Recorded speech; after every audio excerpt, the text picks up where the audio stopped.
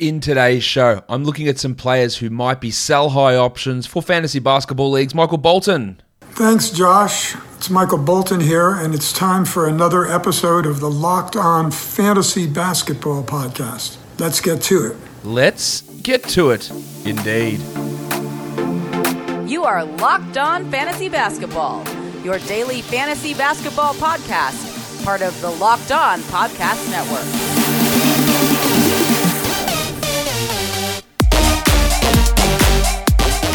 Hello and welcome to the Locked On Fantasy Basketball Podcast, brought to you by Basketball Monster. My name is Josh Lloyd and I am the lead fantasy analyst at basketballmonster.com and at Yahoo Sports Australia. And you can find me on Twitter as always at redrock_bball and on Instagram at Locked On Fantasy Basketball. Today we are looking at some sell-high options. Now this is not going to be achievable all the time. You sometimes with these guys, you try and move them.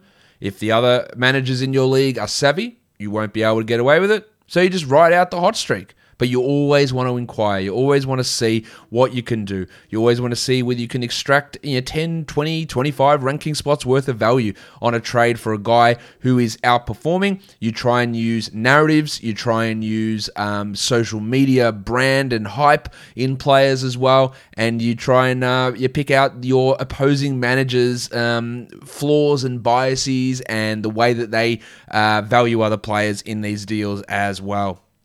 So, let's start off with category leagues, and let's start with the Donovan Mitchell. He's Don. He's good. First of all, find the bloke in your league who thinks Donovan Mitchell should be in the MVP candidate race. Best player on the best team, guys. Got to be in the MVP race. Not the best player on the best team, and not in the MVP race. But there are people who think that, and I have had discussions with those people before. So you got to find that guy. Over the last three games, Mitchell is averaging 27 points, 7 assists, with 2.7 steals, making him the 20th ranked player. Remember, this is a bloke who has never been inside the top 40 for fantasy, and this year again, his rankings are remarkable. 44 as a rookie, then 41, then 45, and this year, he's 46th. It's just remarkable how he's always in that same range, but the last week has really stepped it up. His assists have gone from 5.2 to 6.7, and most importantly, 1 steal to 2.7 steals. He's getting to the line more, which is what happens when he plays point guard, although Conley's been back for 2 of these 3 games in a smaller capacity. His assists are up. Again, Conley being out has helped that. And I think we look at, if you just look at Mitchell as a guy who's a 35 to 45 ranked player, history would tell you you're not going to go wrong. There are people, again, who are massively high on Donovan Mitchell. I think that he can become a top 20, 15 player at some point in the future, and he needs to be consistently getting close to 2 steals and consistently getting 7 assists and consistently getting 7 free throw attempts per game. He's not there yet, so I'm not buying that this is a turnaround with these high steal numbers in these last couple of games and the increase in assists, which again comes without Conley. And he had 7 steals in 2 of the last 3 games combined. He only had 1 in that last game. So it is a real jump up there from Don Mitchell. So you just see what you can do. Can you get him for a top 25 player? Can you find that person in your league who thinks Donovan Mitchell is a real MVP candidate? The Kerner, Clint Capella, really putting up big numbers this year. I didn't think that he would be anywhere near as good as what he's been. I thought they'd be really cautious in managing his heel, and I shit myself in the preseason when he had to sit out games with Achilles soreness. And he went, oh no. The same problem is cropping up again. Well, he's playing more minutes, but he's been absolutely dominant in those minutes this season. He is the 37th ranked player, but over the last week, he's taken it to another level by shooting 81% from the field, 23 points, 13 rebounds, and 2 blocks. And he's also improved his free throw shooting up to 67%. That's a true shooting of 80% for those of you at home. I didn't really think I'd ever see the day where Clint Capella would have a usage of over 20%. His numbers in Houston, 16, 18, 19, 18, 16, not big numbers at all. He's running at 22% over the last 3 games. It is completely nullifying what John Collins is doing because they're just looking for him at every lob opportunity possible. But a Clint Capella with an above-average usage is not something I saw coming. Now, I do think that 22.5% usage over the last 3 games will come down, as will the 81% shooting on 2s, as will the 67% on his free throws. I think all of that stuff will come down, and maybe even the 32 minutes a night will drop down for Capella. But we're not talking about a guy that's going to tumble outside the top 70 or anything like that. We're talking about trying to see if you can extract top 20 value. And look, it shouldn't be that hard to convince. And look, maybe he even remains in this area. You could make the argument, and I reckon if you made the argument, you might even convince yourself, to be honest. Hey, John Collins, look, they're just minimising him. And if Collins gets traded, it's going to be more of this from Capella.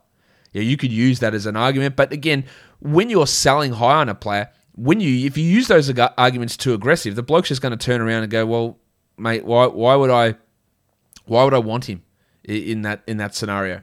Why would you? Sorry, not why would I want him? Why would you want to get rid of him if you think things are going to stay the same? So it's got to be more of like, it's not necessarily working for my team. I'd rather this guy. I think this guy's got high upside. It's a win-win type scenario. You got to use win-wins a lot when talking trades. Yeah, this is how this benefits you. This is how this benefits me. Not like, hey, this guy, amazing stuff. Look how good he is, and they're going to be like, why are you getting rid of him?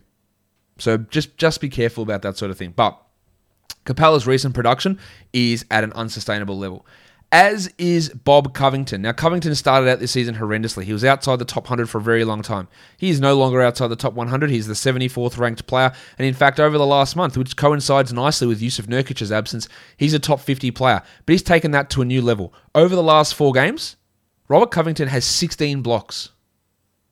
That is a lot of blocks. A very big lot of blocks. He's only averaging 9 points, but 4 blocks per game, 2 threes, and 8 boards. One of my concerns with Covington this year was he wasn't going to get to play center. They would play Kanter, they'd play Nurkic, they brought in Giles, they'll get Collins back. So all of those rebound numbers, all of those block numbers, the higher field goal percentage would drop off. And then Collins isn't back, Nurkic is injured, and Covington's playing center. And we're seeing the numbers revert. This is obviously at a high level, and you might have another month or so until Nurkic returns. I don't know. Maybe it's another 3 weeks, 2 weeks. Maybe it's All-Star break. But, I don't know this for sure, but my prediction with it in the offseason was that, with Nurkic there, he would lose rebounds and blocks. That's what happened to begin this season. Nurkic went out, rebounds and blocks went up. And that might not be correlation or causation or anything like that. It might be completely fluky and coincidental, and Covington's block numbers will stay up when Nurkic returns. But I'd like to bet on what my analysis is with that. I'd like to bet on what my reasoning is with that, and think that there is some sell high here. Now, he's the 22nd ranked player of the last week. You're not going to get that player back. But top 50? Yeah, no, I think you should try a top 50 player, because I think he goes back to being like a 75 to 80 ranked player over the course of the rest of the season. But really, some impressive, super impressive numbers from Robert Covington over the short term.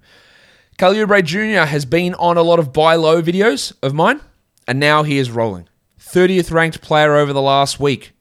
He is hitting 43% of his threes over his last 16 games, and over the last 3 games, he is 50% from 3. And we talked about how he's not an 8% three-point shooter to begin this season, which I think is pretty obvious. He's also not a 50% shooter. This is like a 34% three-point shooter at best. So there is absolutely going to be a drop-off. He's also, in the last 3 games, playing 39 minutes a game and averaging 25 points per game. And averaging 3 steals per game. So there's a lot of shit there that's just not going to continue. Should he be able to be a top 100 player moving forward? Yes. Top 80? Probably. Or close to it at least. But there is 2 weeks worth here of him being a top 50 player on the back of some insane 3-point shooting and some very high steal numbers, which I'm not sure is going to stick. Now, selling high on Oubre can be tough, considering how he started the year, but you got to try it. You got to look at this, because there are, I've had, and when I say a lot of this stuff, it's based on a lot of things that I hear and things that people tweet at me, and people, Oubre's a bum, he's terrible, he's got to be dropped, and then he turned it around, and it's like, can Oubre sustain the last 2 weeks of production? So people look at it and just go, well, look how good he is. But they don't look at the fact that he's shooting 50% from 3. And you know that can't continue. Montrezl Harrell, the table. Minutes are down. 22 minutes a night over the last 2 weeks. But usage way up, 25%. That's the lack of Anthony Davis and the lack of Dennis Schroeder. In fact, over the last week, he's the 60th ranked player and is only playing 20 minutes a night, because his usage is at 31%. Now, the minutes will go back up for him, you would imagine, when Davis eventually returns. But the sweet spot, interesting thing is going to be there is when Schroeder returns. That means the usage probably drops, but the minutes don't go up. So we're going to balance or straddle an interesting value proposition here for Harrell.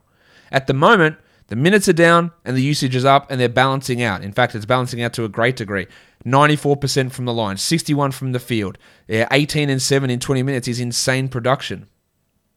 But if that usage goes back to... Now, his usage this season is 20%. So if he goes back to, say, 24%, 25%, and still plays only 22, 23 minutes with Marc Gasol getting the bulk of those minutes at center, and now there's talk that the Lakers, and it's speculation, but maybe they want Hassan Whiteside. Don't know why, but maybe they want Hassan Whiteside. Yeah, where do his minutes lie? If I can get any sort of top 80 player back for Montrezl Harrell, maybe even top 90 player, I think I do it. I'm just not convinced of this usage minutes combination, and if Schroeder's back, usage drops. That doesn't necessarily mean minutes increase, and yeah, that could be a real down point in his value. Let's look at some points leagues players now. The headmaster, Jamal Murray, over the last week, he's averaging 53 fantasy points. And I'll tell you why he's a guy to target as a sell-high player. Because you see, as soon as he puts up these numbers, Bubble Murray. Bubble Murray's back. It's Bubble Murray. Can he be Bubble Murray? Can he be Jamal Murray from the bubble? That's the question I've had a million times. He's scoring 35 points per game in 37 minutes over the last 4 games. He's averaging 2 steals per game. So right there is 2 things that are going to drop. His usage is at 32%.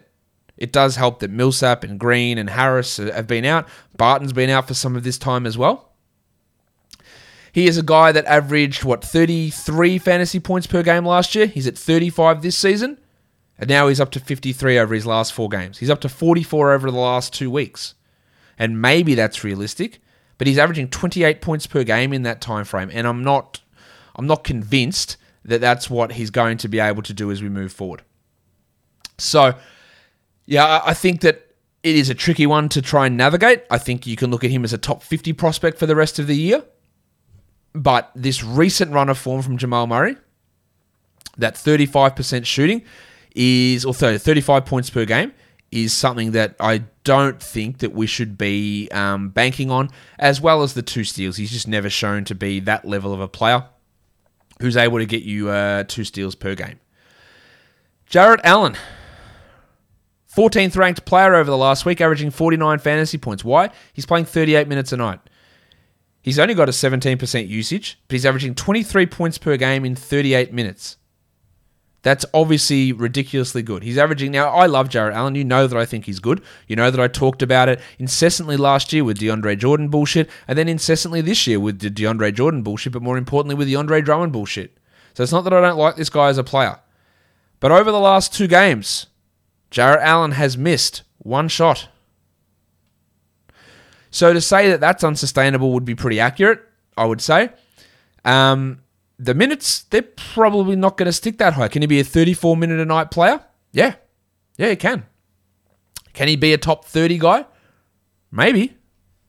But what he's currently doing, on that level of efficiency, with that level of scoring, in that many minutes, is probably going to be somewhat of a drop-off. They're just playing him way too much for me to look at him as a 49-point producer. Look at him as a 40-point producer? Sure. Evan Fournier, he's been unbelievable since returning from injury, averaging 25 points per game and 39 fantasy points over the last 3. His last 10 games have given us 33 fantasy points per game as well. He's going to get a lot of usage on this team with Aaron Gordon out, but Aaron Gordon's going to return. Cole Anthony is going to return. And then Fournier's usage might go down from 29% to 25% or 26%. And then that's going to have an impact on his overall production because he's not doing it through big defensive numbers. He's not doing it through big steal numbers. His assists are up because Gordon and Anthony are out as well. So that's impacting his value. And there is the ever-present risk of his back injury. So I look at him more as a 31 to 33 point producer rather than the guy that's averaging almost 40 over the last week of action. So yeah, target guys around that range. We'll target guys in between that range. Sorry, more to be more accurate. Kendrick Nunn. This is going to be tough. There are people who love this guy. He is an star of the future. People think. I don't think that, obviously. I think he was very lucky and, in fact, ridiculous to be named second in Rookie of the Year last year. I think that was ridiculous. But people believe this guy. He is 25 and a half years old, so he's not super young. And he's doing this with Dragic out, he's doing this with Bradley out, and now with Hero out. The instinct is you just ride it out. You love what he's doing. 37 points per game, fantasy points per game over the last 4 games. 31 points over the last 8 games. 17 points per game. 1.8 steals. He doesn't do much in other areas, but he's getting it through volume scoring and a lot of minutes. And I don't think volume scoring and a lot of minutes are on his radar for the rest of the year. Now, you can make the argument that Heat will say, well, that's fine. When Avery Bradley's back, we'll just play him over Bradley. Bradley was playing 20 minutes a night and not handling the ball because Dragic, Hero, Butler, and Bam were. Nunn is thriving because he's playing a ton of minutes. He's playing as a point guard, and he's playing because 2 of those 4 guys that I mentioned are out. So any guy that averages 25 fantasy points or 26, 27 fantasy points, if you can get that back in a trade for Nunn, I would absolutely do it. I do not think he's a 20 fantasy point per game guy the rest of the season. I just don't see enough minutes and enough touches for him to be as relevant as he has been.